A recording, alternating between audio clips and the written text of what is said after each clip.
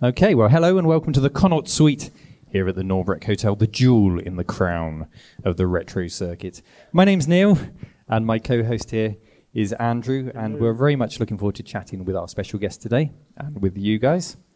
To make sure we get to hear as much as possible from our guest, we ask that if you have any questions, please hold them until the end. There will be time for a Q&A session, and there will be an element of audience participation, which is why I've filled you with sugar.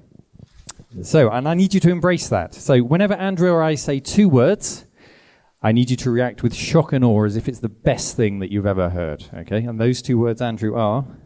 Marathon bar. Marathon bar. One more time. Marathon bar. Yeah. Perfect. So without further ado, Andrew, would you please introduce our very special guest? Our guest today has many strings in his bow, but we retroheads probably know him best as the talented composer of many of our favourite video game tunes. From as far back as 1985 and on platforms ranging from the ZX Spectrum through to the PlayStation 3 and everything in between. And to kick off our conversation, we're going to hear a clip from the first of many tunes selected from his heaving back catalogue. Our guest today is Tim Follin. Welcome, Tim. Hello. Wait. Just before we start, there's a marathon bar for anybody in the audience that can guess the game name. Yeah, the game, that's it. The game name. Platform? Just the game name. Just the game name, yeah. So whoever guesses it gets the marathon bar. Hit it. Can I play?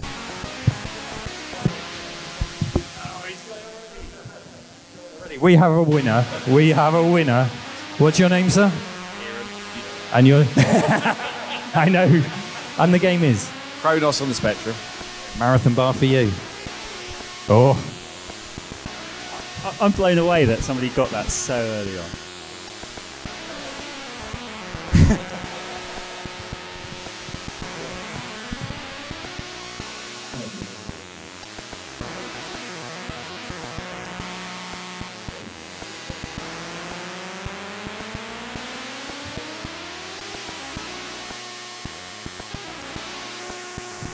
So that was a clip of Chronos on the ZX Spectrum composed by Tim. Tim, you were born in 1970, which would have made you the perfect age to witness the birth of the home computer revolution. It was. Whilst you had a young and impressionable mind, did you take an interest in computers before you worked in the industry? Before I worked in the industry, a little bit, yeah. I was my brother Mike, who's a game programmer now. He's a vicar now. He's not a game programmer now. He got me into the whole thing. He used to sit behind him because he's kind of, 8 years older than me? So he kind of used to sit there with his computer, and I used to sort of sit there watching, trying to work out what he was doing. And so I was kind of got into it that way, yeah, just watching him program and thinking, that's interesting. But it was back in the days when, seeing something on the TV that was something you'd made was a novelty, because you didn't have any camcorders back then. It was so which dark came ages. First, though? Was it the computers or computers? Definitely the computers. Yeah. At that point, it was when I was sort of 13, that kind of age, 14. Yeah, it was computers before music came along. I was into music as well, but yeah. And how did you come to work on your first game? Did that involve your brother, or did you find some other way in? That was. Sorry, you can turn it down a bit up. That was when he got a job, because he went and did a university degree in chemistry and hated it, and because computers were just coming in at that point. And so he sort of thought, well, I want to do computers, I don't want to do chemistry anymore, this is boring. So, but it was too late to switch courses, so he had to just basically try and find a job in computing. So he got a job in a local shop in St Helens, which was... at that time, I think a lot of, businessmen saw an opportunity, shop owners and people saw an opportunity to make some money on these new computer games, So he opened a shop selling computer games, and then he thought, let's try and make some computer games. So he got people involved, and he actually advertised in the local paper for anyone that was remotely interested in computers to come and try and make some games. So it was that random, really, that happened, So... Mike got a job doing that and did some conversions of things like Star Firebirds, which is an arcade game at the time, And he asked me to do some music because he knew I was tinkering around sound. So that's how I got into doing the music. Random. Just before we go on, are the volume levels okay? Can you all hear Tim? Okay, you can hear everything same. Perfect. So Kronos was on the ZX Spectrum, the machine you had your first commercial release with in Subterranean Striker. Correct me if I'm wrong. That was Mike's game, yeah. That was Mike's game, and you did the music on it. So to say the system's musical capabilities are limited is something of an understatement. Yeah, it didn't have any musical capabilities. Were you frustrated by the limitations, or was it a challenge that you relished? It was a programming challenge, definitely, yeah. It was kind of, because I was interested in sound. It kind of, the computing side of it got me interested in how sound works, really, because the Spectrum had a speaker, and you could switch the speaker on or switch it off. That's literally all you could do. So on meant that it moved to one position, and off meant it moved to the other position. So if you did that often enough, you heard a sound, a beep sound.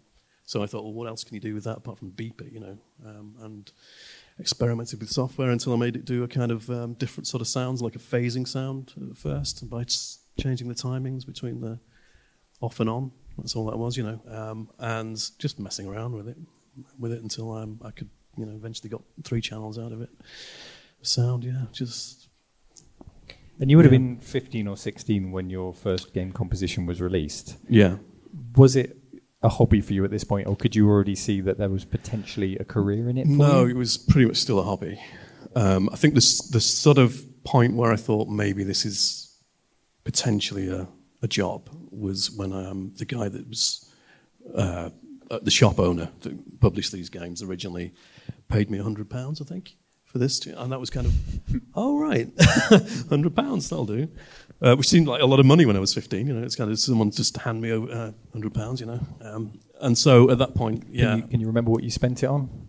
I do actually, yeah. I spent it on a digital delay guitar effects pedal. There you go, because that's what I wanted. You well spent, definitely. Yeah. Yeah. Complete waste of money. So your credits start to come in thick and fast through 1985 and 1986 on games such as Future Games, The Sentinel and Agent X. And your music is becoming more complex and technically impressive. Did you involve yourself in any of the coding to achieve a more complex sound, or were you purely a composer? On the Spectrum, yeah, I think I wrote everything. I did all the coding for the Spectrum. As soon as I got to Software Creations, which was a little bit later on, then programmers took over because we were working on the Commodore 64, which is different programming language. It's 6502 versus Z80, so I didn't know anything about that. So we will come on to the Commodore 64 a little bit later. So if we listen to your Spectrum games, what kind? You've mentioned the phasing. What other kinds of musical tricks might we hear on a 1987 Spectrum game compared to, say, Star Fireboards in 85? So not a lot of difference, really. I mean, I think I pushed it as far as I could go pretty early on with it, and I realised that the processor just wasn't fast enough to do anything beyond what I'd sort of got it to do. So I think, I mean, the way it worked was just using this on-off thing. I just had basically lots of little counters. So I'd have a number, a counter counting down to 0 every time. And every time it hit 0, it would click. And so you have 3 counters, and every time it reaches 0, it clicks. Well, if the 3 counters are have different numbers, different values, then they'll all be clicking at different rates, and that gives you 3 frequencies. So that's how I got 3 channels. So to get 4, you can just add more and more numbers, but the overall time is slowing down the more you do that, so the worse it starts to sound, So, I probably hit optimum at about 4, to be honest. And yeah. Well, so you mentioned your guitar effects pedal. Did you have any? Can you remember your musical influences at the time? Yeah, I do remember my musical influences. Do you want to share them? On record. It's difficult. We're all friends here, Tim.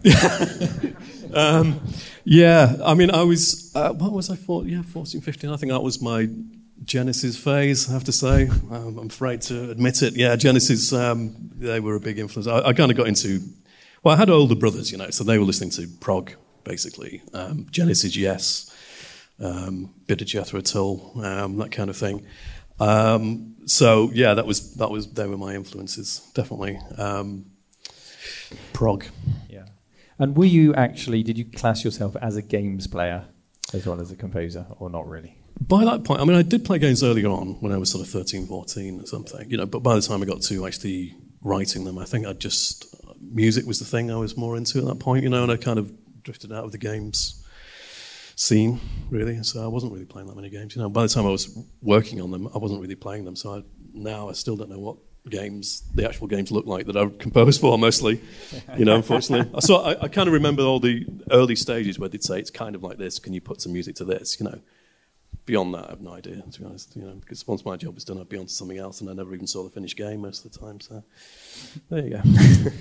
Well, the ZX Spectrum was your fleshy-keyed springboard into the industry. You were getting some serious recognition from the press for the quality of your compositions.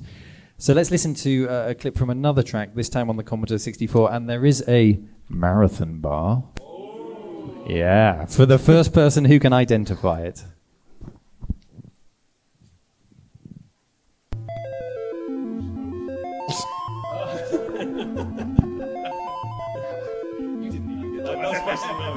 Congratulations.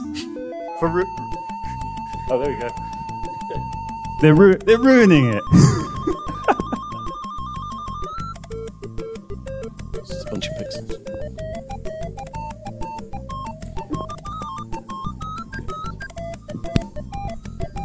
So while this is playing, so you're saying this has got Jethro Tull influences? Jethro Tull phase, yeah. Yeah. I can get that. Good. Yeah. Bit of Aqualung.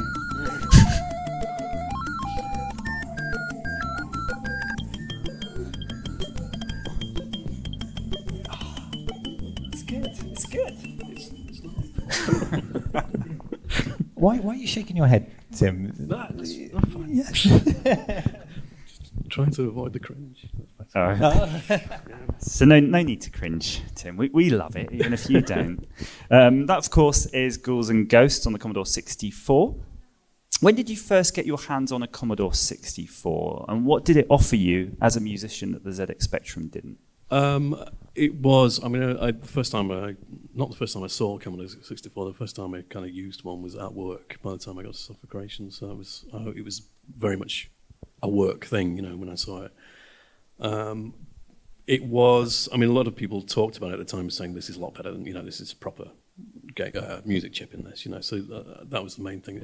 It still only had 3 channels, but it had 3 actual channels of, sound. You could change the timbre of each sound and that kind of thing, and you could change do a lot more with it, basically, yeah. So do you remember how you used to actually enter music into the computer? Yeah. Because I was programming the original routines, they were as simple as I could make them and get away with, basically. So I was typing in pairs of numbers. So, I'd have one number for the pitch and one number for how long to play it for. Initially, those were just random values, When I came to ask the programmer to write the Commodore 64 driver, I basically thought, well, I might as well just stick with what I know. And so that remained the same. So the pitches then became, on the Spectrum, the pitches were actually frequencies. They weren't even pitches, So it was, I just had to remember the frequencies. But also they'd change. If you played too many high notes at the same time, everything would slow down a little bit. So I'd then have to increase the values, or rather decrease the values slightly to make the pitch the same. So I was actually typing in actual frequencies rather than even notes. So when I got to this Commodore 64, I was typing in notes, but they were still numbers. So it was kind of 120 was middle C, whatever.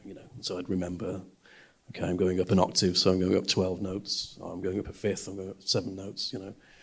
So would that have been in BASIC or assembly language? Yeah. So I was actually using I was just using a assembly package.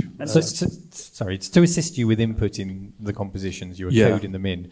Did you have a synth off to one side to sort of give you ideas to tinker with, and then you turn and input them, or did it not work like that?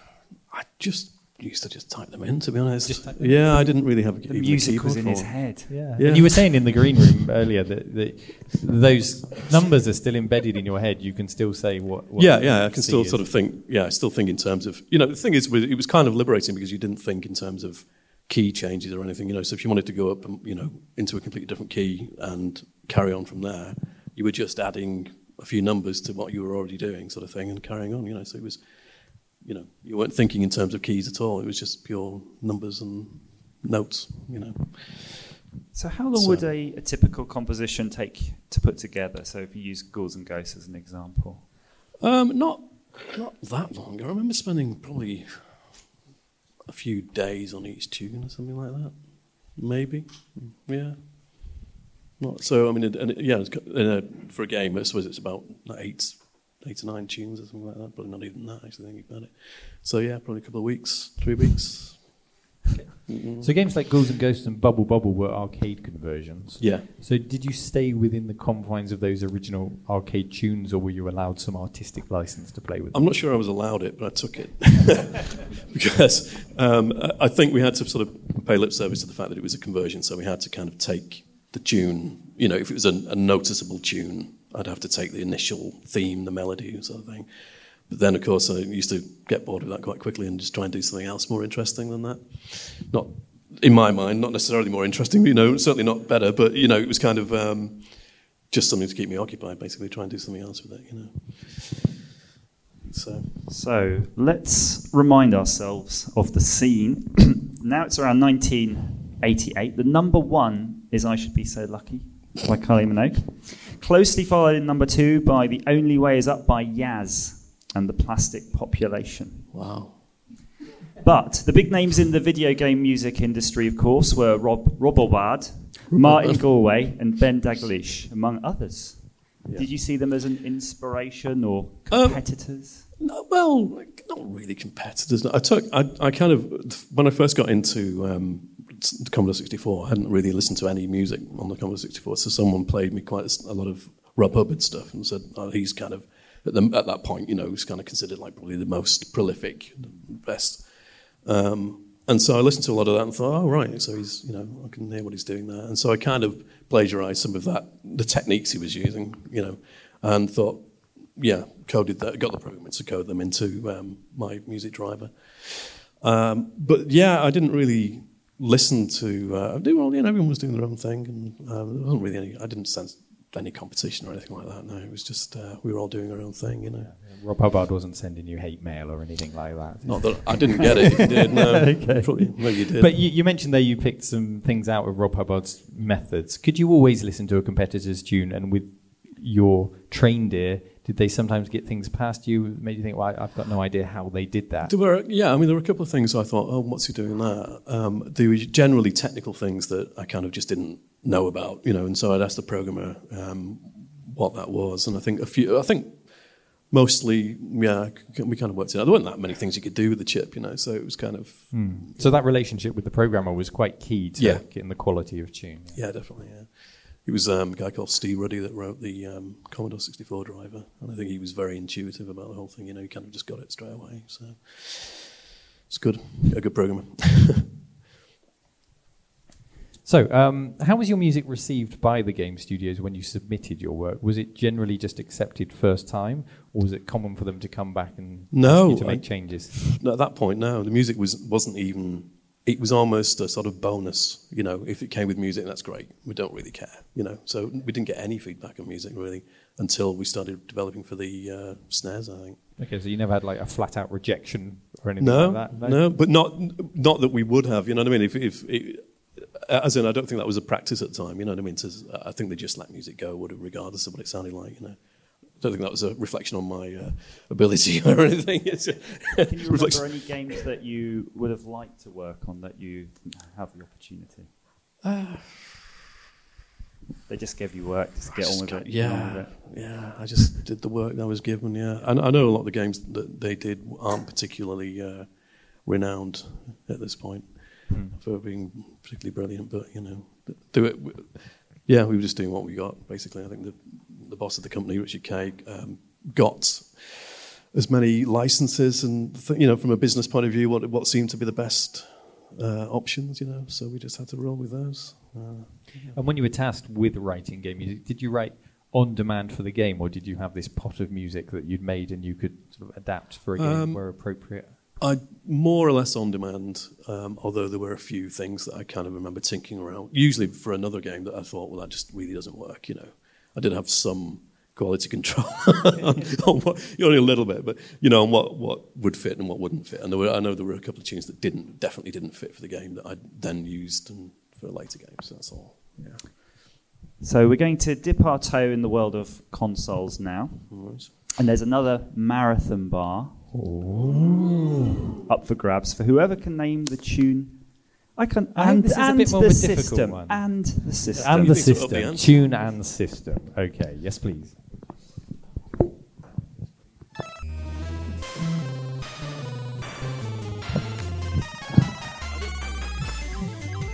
Difficult this time. NES?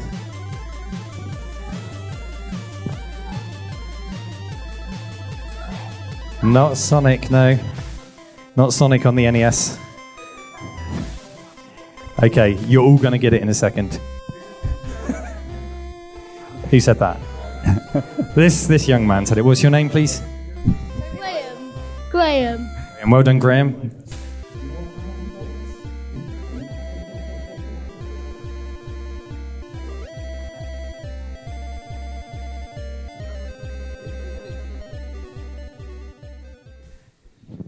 So, Neil, just before you go on with your line of questioning for Tim, is there anything you want to say? Yeah, I didn't write that.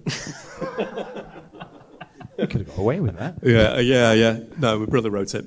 Jeff wrote it. Okay, so you're credited on it. So what's your I think we that? kind of co-wrote it. I think we did a few tunes each. Yeah, sort of thing. because on your credits, Yeah. there are some where you're a composer, there's some where you're arranger, and then Really? there are some where you're co-composer. But that one was straight up credited as composer. But well, Wikipedia. Yeah. We know what that's Wikipedia. like sometimes. Yeah. So I don't know who. okay, so you were kind of involved. No, I think we both did it. I think I remember Jeff did a lot of that. Yeah. Okay. And Can you name another NES tune that you wrote then, just to give us Another something to NES think tune. about instead of Indiana Jones? well, I mean, the one that seems to crop up. Well, Most. maybe perhaps before going into that, though, let's touch upon a little bit about your relationship with Jeff in terms of your video game music, because you're all kind of in In the same Yeah. thing, yeah. Well, Jeff was, he was kind of not technical, really. I think by his own admission, he wasn't particularly technical. And he was working for the Potato Marketing Board at the time. And he was pushing a wheel on a stick around fields for a living. And he kind of measuring the fields and spraying potatoes with dye and things. And hating it. And myself and my older brother Mike were working, obviously, sitting in a nice office, kind of apparently not doing very much and getting paid a lot more for it than he was at the time. And so I kind of said, well, you can probably have a go at doing this. We're all sort of got the same genetics, you know what I mean? We're pretty much. We could probably have a crack at doing this. And he kind of really took to it, and so he kind of ended up getting the job working at Software Creations with me. So. How did it make you feel as a sibling for him to kind of walk out of the potato field and into the studio and start bashing out good tunes? Sick. No, he didn't. No, I knew he would be able to do it. It wasn't that surprising that he could do it, because he even though he wasn't technically, he was certainly able to pick it up. You know what I mean? He wasn't. When I say he wasn't technically, he wasn't particularly interested. He wasn't a nerd like me and my older brother, tinkering with computers sort of thing. But he was certainly able to do it. And so, I was. As long as I looked after the technical side of it, this is how you key it in, this is the effects you use, and this is what you do to achieve that. Teach him how to do various tricks and things. He was, was able to just do that. I mean, that was obviously a conversion of Indiana Jones. A lot of the music. We did Tom and Jerry as well, I think, and another game I can't remember. It was Thomas the Tank Engine, which he could more or less all the tunes were already there. So you could just compose them, convert them. So that was on the NES. You also find yourself writing, in the early 90s, you're writing for the Spectrum, the C64, the Amiga, the Atari ST, the NES, and then you start contributing to handheld systems as well. So a huge range of systems. You're juggling all of these platforms. Did you have some more advanced tools to ease writing a tune and then getting it out to all of the platforms, or were you writing individually for each? No, one? I was writing individually for each platform. Okay. Yeah, I know what you mean. There was because at that point the systems were so specific in what you could do and what you couldn't do. You really just couldn't. It would have caused more problems than it solved. Trying to write once and. And with that range of all the different sound chips, yeah.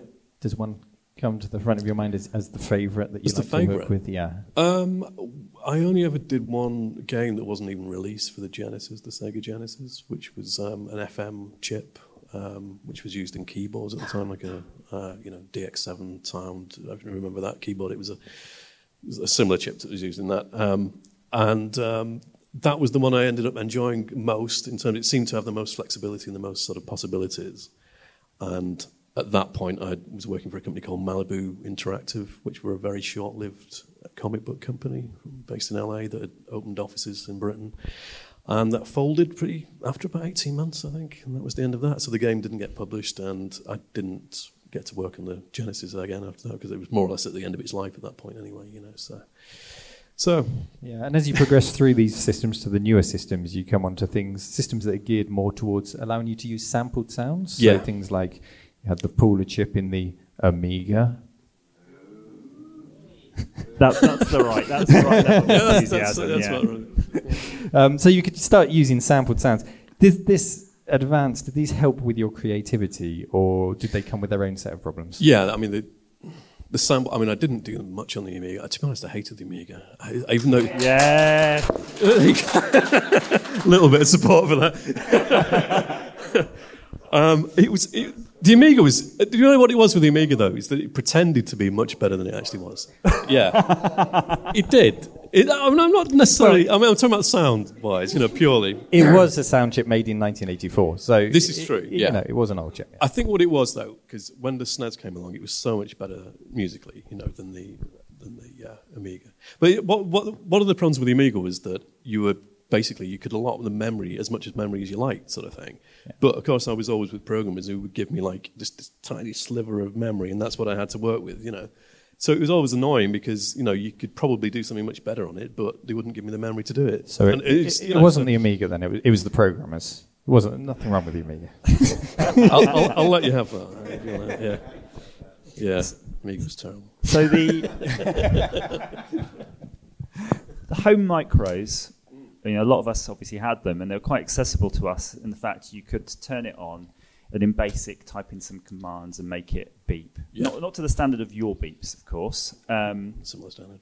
But to us, consoles are like a different story because most of us wouldn't have had access to dev kits. So did you feel you were working on something special when you shifted to console?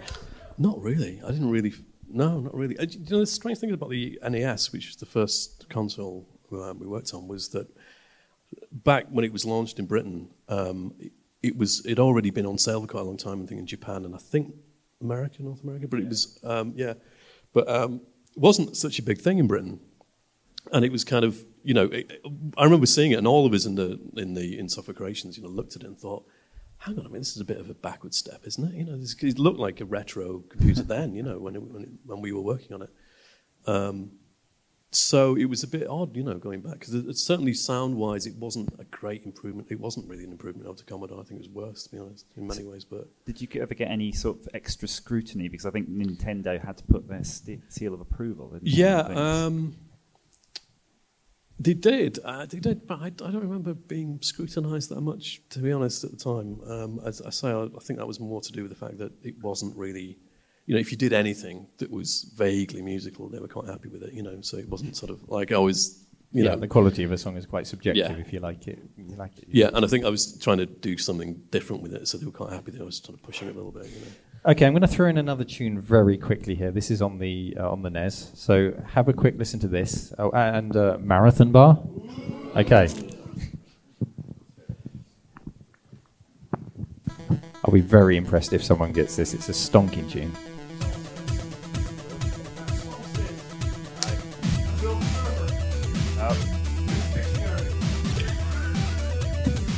Yeah, okay, we have a winner. Well done. It is indeed Pictionary. Tim confirms he did write it.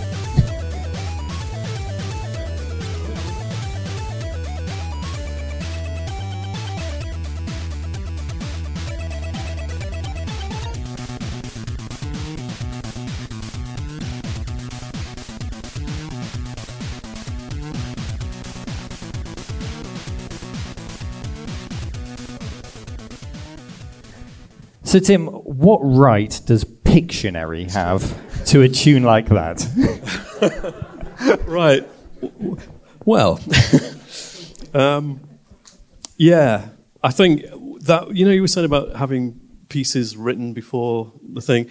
I didn't actually for Pictionary. It was kind of, I remember thinking I had a few ideas I wanted to try out, and Pictionary came along, and I remember standing in the office saying, well, it's Pictionary. What does Pictionary sound like? What does Pictionary sound like? It sounds like kind of scribbly, doesn't it? What is that? And I think I went around the houses for a while thinking, what on earth can I do for Pictionary? And then just thought, I'll just write some music and see if it fits, or rather not see if it fits, just write some music and make it fit. So they didn't give you some sort of brief or anything? It's just... No, because it was kind of, Pictionary was written for, who was the publisher? Do you know the publisher on Pictionary? It was Parker Brothers? Yeah, it was like an American... Hasbro, something. Well, yeah, it was one of those sort of, Milton Bradley? Was it? Because, but we were like a few layers down, so we were the developer working for the publisher. And by the time it got to us, we sort of just thought, this is ridiculous, but it's a good contract, business-wise, let's just do it. And what's bizarre is that they never commented on the music. They just didn't say anything about it at all. We just thought, yeah, fine, thanks. They're happy with that. So, yeah, people really didn't scrutinise. So in that tune, of course, we can hear all sorts of guitar riffs and bends. Something you build on in our next tune, which takes us to the Super Nintendo. Let's have a listen, Marathon Bar fans. Right. Who said it? What's your name, young man? Matthew. You well done, Matthew. Rock and Roll Racing on the SNES.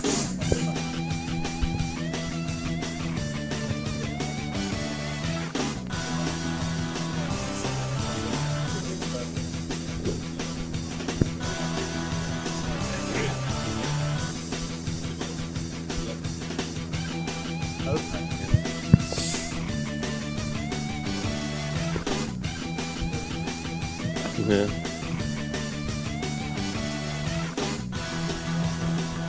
Look at it. Okay, so there, of course, Rock and Roll Racing. And how long and painful those videos seem when you get the answer instantly.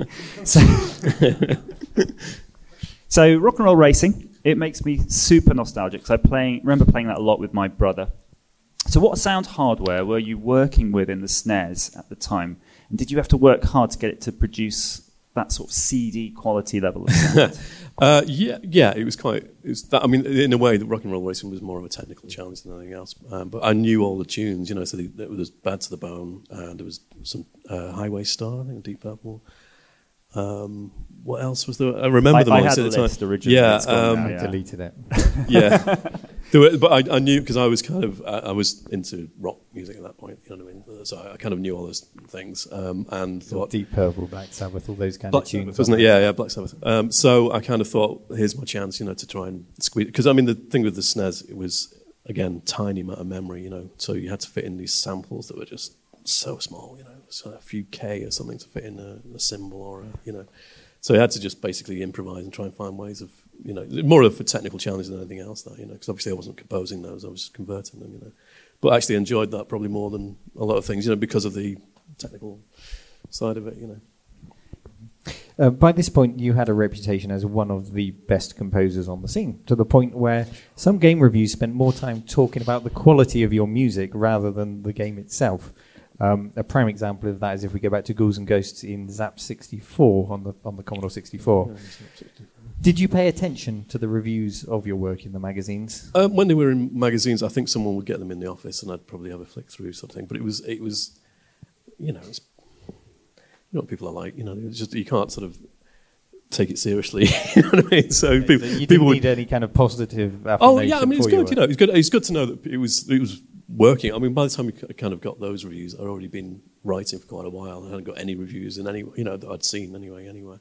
So it was kind of quite interesting to sort of think, oh right, people actually did like that, So yeah, it was kind of. So something that we haven't really covered. You're doing all this at work, but were you doing anything interesting outside of Interesting. work? Did you have a life? Did I have a life outside?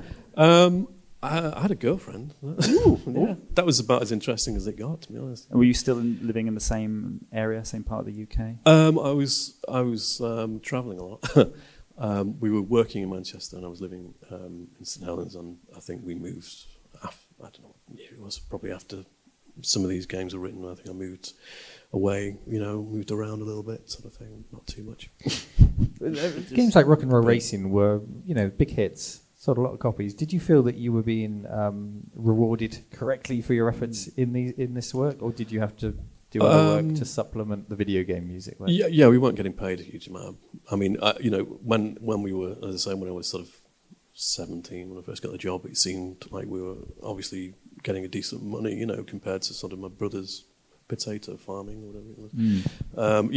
But it wasn't. Having said that, it was only sort of a few thousand more or something. It wasn't kind of. We weren't getting a huge amount. I think at the end, one of the things with Software Creations towards the end was he wasn't really, he more or less capped all the wages at a certain level, and we started to realise, and various people started to think, hang on a minute, we've been working here for sort of 5 years now, sort of thing, and we're doing these things, and we're only getting paid 13,000 or whatever it was at the time, So it wasn't, a huge amount of money. There was no performance-related pay bonuses or anything like that.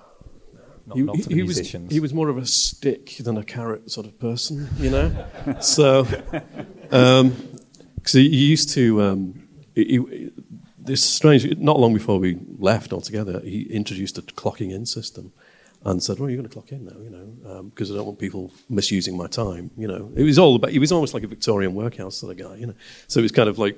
You come in at 9 rather, and if you're 5 minutes late, I'm going to dock you an hour's pay. So, of course, a lot of people, if they came in at 9:05, they go to McDonald's for an hour. You think, well, I'm not getting paid for it. So, and I can't imagine clocking in and musician belong in the same sentence ever. Well, that was how that worked. So we left. Yeah. So before we go on to a topic I sense is where the gloss is starting to come off the job. Yeah. We're now well into the sort of multimedia generation where music is streamed from CD. So here's an example of your work on the PlayStation 2. There's another marathon bar for anyone who can guess the game. But even if you haven't played it, you should be able to guess it.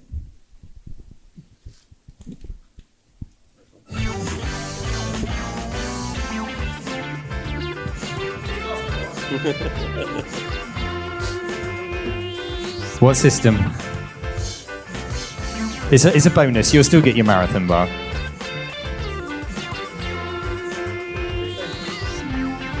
PlayStation 2. PlayStation 2, well done, yes.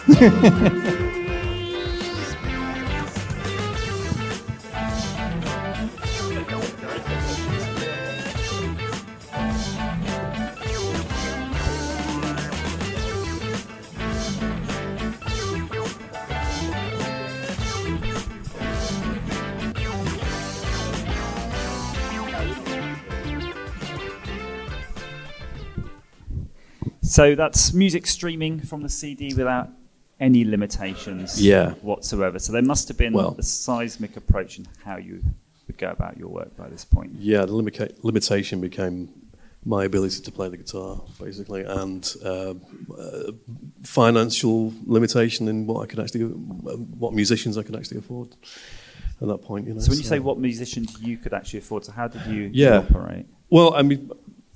Basically, I kind of defaulted at that point to kind of just using sequencers and samples again. I kind of had this thing where I didn't want to do sampled music if I could help it, because I think, well, if you can do anything, why not do anything? Why not have an orchestra? Why not have whoever you want, whatever you want to do?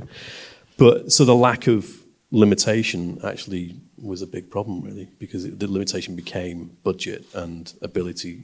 I didn't have access to people that I might have been able to. If ideally I would have formed a band to do Starsky and Hutch, or would have got people together and done it properly. But it didn't have the budget for that, so it had to be basically just me doing everything. And in a way, the freedom was actually a lot more restrictive. But that guitar pedal that you bought from your first Spectrum paycheck that came finally got its day. Finally came in handy, yeah. So did you feel that, did you enjoy, though, what the industry had become? Or did you feel a bit nostalgic for the early days? Yeah, I think the I did PlayStation because... 2, the PlayStation 2 was the year 2000, just to put it in context. Was it? It was Is that around right? about then that it came out. Okay. So, you started in 1985. Yeah. Yeah, a lot of time has passed and the industry has changed in a lot of ways. And I was completely burned out by that problem. Really, I was doing stuff. I was still writing. I think the last thing I wrote was Lemmings, and I just had enough by that point. Yeah, because it wasn't. I think if it was chip music, I probably could have still done something. But then again, when you've been doing it for that long, it's kind of, I really don't want to do this anymore. I've done this for too long now. So that's how I felt at that point. So your work in the games industry is now drawing to a close. And you mentioned you sort of started to feel burnt out. I'm guessing that's why you went on to Pastures New. So what new things did you do? Well, I had this sort of vague interest in filmmaking and that kind of thing, just as a hobby. And bizarrely, I made a couple of short films as a sort of just something fun to do when I was about that time, 2000, 2001 or something. And I actually won a competition in Manchester for short film, and that brought me to, someone that ran a TV company locally said, we're looking for people to, basically come and work for us. So a complete step into the unknown. I started doing that and ended up making TV adverts for a living. Any that we might know? For the UK adverts? Early on, we did Vistaprint adverts and things like that. Okay. Business cards. Business cards, just a lot of rubbish, basically, yeah. But the company that I ended up co-founding a company after that TV company went bust. We set up an advertising company with two other guys called ABF Pictures, and they're still in business, but I've kind of quit that as well. I was working by that point, I was just DPing. I was just lighting adverts and things like that. So what does DP mean? Director of photography. Sounds quite grand, doesn't it? Yeah, that's basically just turning up and lighting scenes. So I've done a lot of lighting sofas. So if we look back, Tim, on your career in video game music creation, are you happy with your legacy, or if you could go back and have your time again, would you do anything differently? I would pay more attention to the games I was writing for.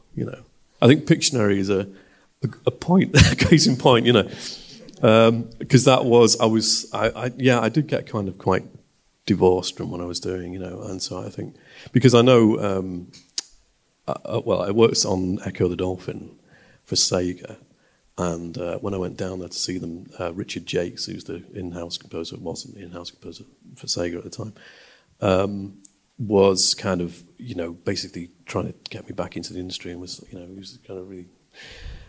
he's a really nice guy, Richard, but the amount of work he was producing is just phenomenal. He was kind of, he still does it, he goes out and records orchestral stuff in Prague all the time, and he just puts out so many hours of stuff, it's kind of just hour after hour of music, and I just think, I just can't do that, I can't do that. So it's, I don't know. What was the question? Well, if you had your time again, would you do it? Would I do it differently? I think you did. I was sorry. I think, I think if I'd paid more attention to the games and maybe been more interested in the games at the time, I could have probably pursued it more, and gone into it. That budget restraint probably wouldn't have been as much of an issue, and so maybe I would have been able to get to a point of doing games that I would have been interested in doing, So I think that the takeaway, though, that I'm getting from this, I think we're all getting, is that, though, if you could do it again, you would still do it, right? You would still do video game music. Oh, well, yeah, I was. Through absence of anything else to do, to be honest.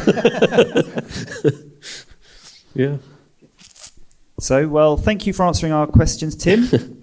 It's now time for the audience Q&A. Oh. I hope you have some good questions, because I've got some marathon bars.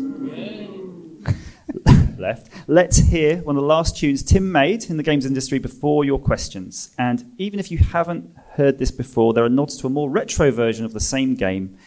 So have a guess anyway.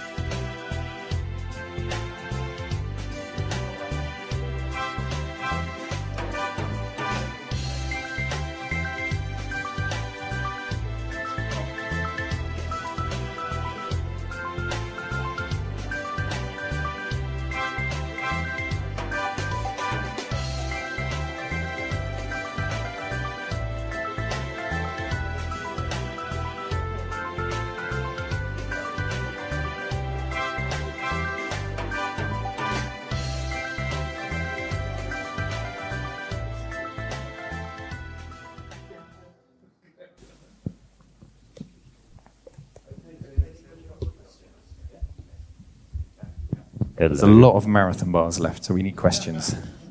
Right, so my question is, my best memories of your work are actually from the Spectrum 128K and probably even more so the Atari ST, which obviously shared a really similar sound. Oh, right, the AY. So the same music was used on both.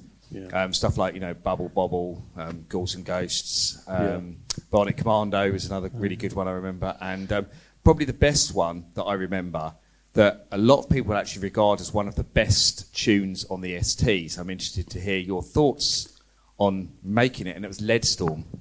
Oh, right. Yeah. Well, that was the AY chip, which was... The YM in the ST, AY in the Spectrum, yeah. Yeah.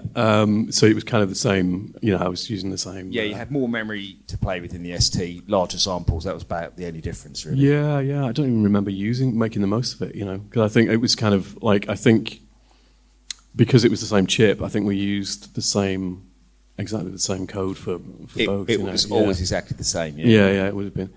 But both of those, I think, were a conversion of the Amiga tunes. Well, so, yeah. Leadstorm on the Atari ST version is 1,000,000 times better than the Amiga tune. Boo. I'm not just saying that. Listen to them side by side, and the ST tune is so much better. Right, okay. Yeah. To be honest, I don't remember it. I don't remember it that well. Oh, well, thank you. But I don't remember it. Neil, do you have any questions from over there? I think Kieran's already had his marathon bar, so I don't want to give you type 2 diabetes, Kieran. We'll keep on. Question, yes, sir, in the yellows. Hi. Nowadays, a lot of things are done with virtual instruments and stuff like that. Have you ever been tempted to go back to revisit some of your older tunes and kind of create a kind of mix of old and new? I haven't, to be honest. I mean, it's kind of...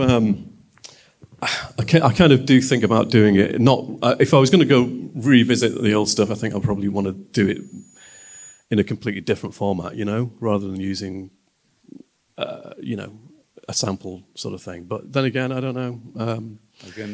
Maybe orchestral version of Agent X or something. Yeah, that's the thing. I mean, it's kind of to me that would be more interesting. You know what I mean? To go back and do something completely different with it. Yeah. Definitely. Yeah, I wouldn't mind if I get some time at some point. One more over here. Hi there. Hello. Just to go back to the Commodore 64 version of Leadstorm, it has a very deep purple smoke on the water style intro. Oh, yeah. So I actually really love it. And the music all the way through. So, in fact, I'm not even a big fan of the game, but the music's excellent. So I remember it now. Yeah. It was the guitar. It starts off with the and then it goes into your own style thing that's very recognisable. I remember that because it used the filters on the Commodore to make it to distort it. Yes, but it didn't work on every Commodore, so it sounded completely different on everyone's system. So you might have got a good one, and everyone else just thinks that sounds terrible. Sounds fantastic in mine. So thank you. Oh, thank you. Cheers.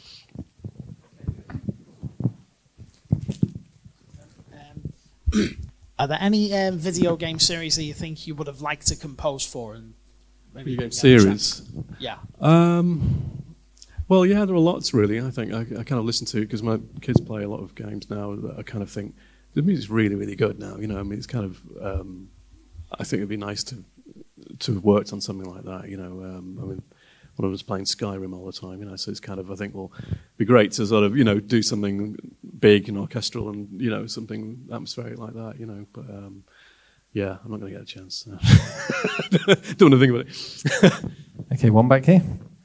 Afternoon. Was there any opportunity to work on the Mega Drive version of Rock and Roll Racing? Oh, sorry. What was? Sorry. Sorry. Was there any opportunity to work on the Mega Drive version of Rock and Roll Racing? No. Strangely enough, we didn't do any Mega Drive stuff. When I was, that was a game that we did through Software Creations, which was the first company I worked for. The Manchester-based company, and for some reason they didn't have a contract with Sega.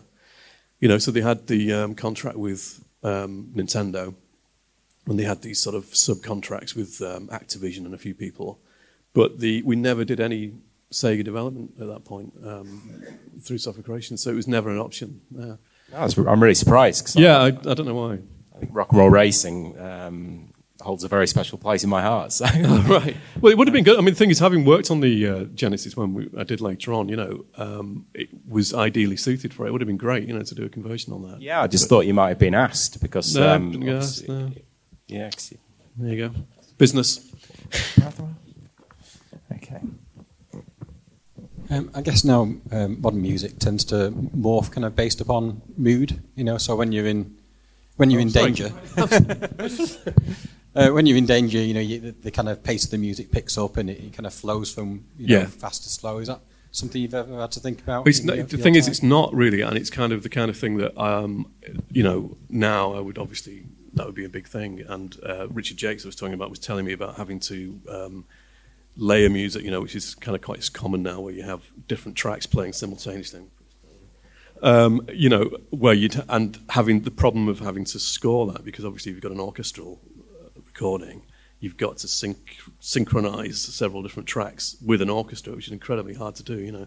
Right. So are you essentially fading from kind of the out of danger track into the in danger? Yeah, track that seems to be everything has to sync up. So yeah. So it's literally you just bring it into a sequence. I think he just tinkers around with the timings to make everything line up, and make it work, sort of thing. But it's a kind of technical challenge. It's the kind of thing I would have liked to do, just to see if it's possible to do it. But there you go. Yeah. Tim, it was great to hear your work. But what do you listen to these days, and what would you recommend I should put on my iPod that I might not have on there already? Difficult question. What do I listen to? I'm listening to all kinds of random things, to be honest. I'm sort of in the middle of making a game, funnily enough. Having said that, I don't play games. I'm making a sort of, kind of horror game type of thing at the moment. And I'm listening to all kinds of music just to try and get inspiration for that. So I'm listening to, honestly, just bizarre things like Ligeti and strange classical pieces like that. But also, I think, I listen to pretty much anything that's harmonic or interesting.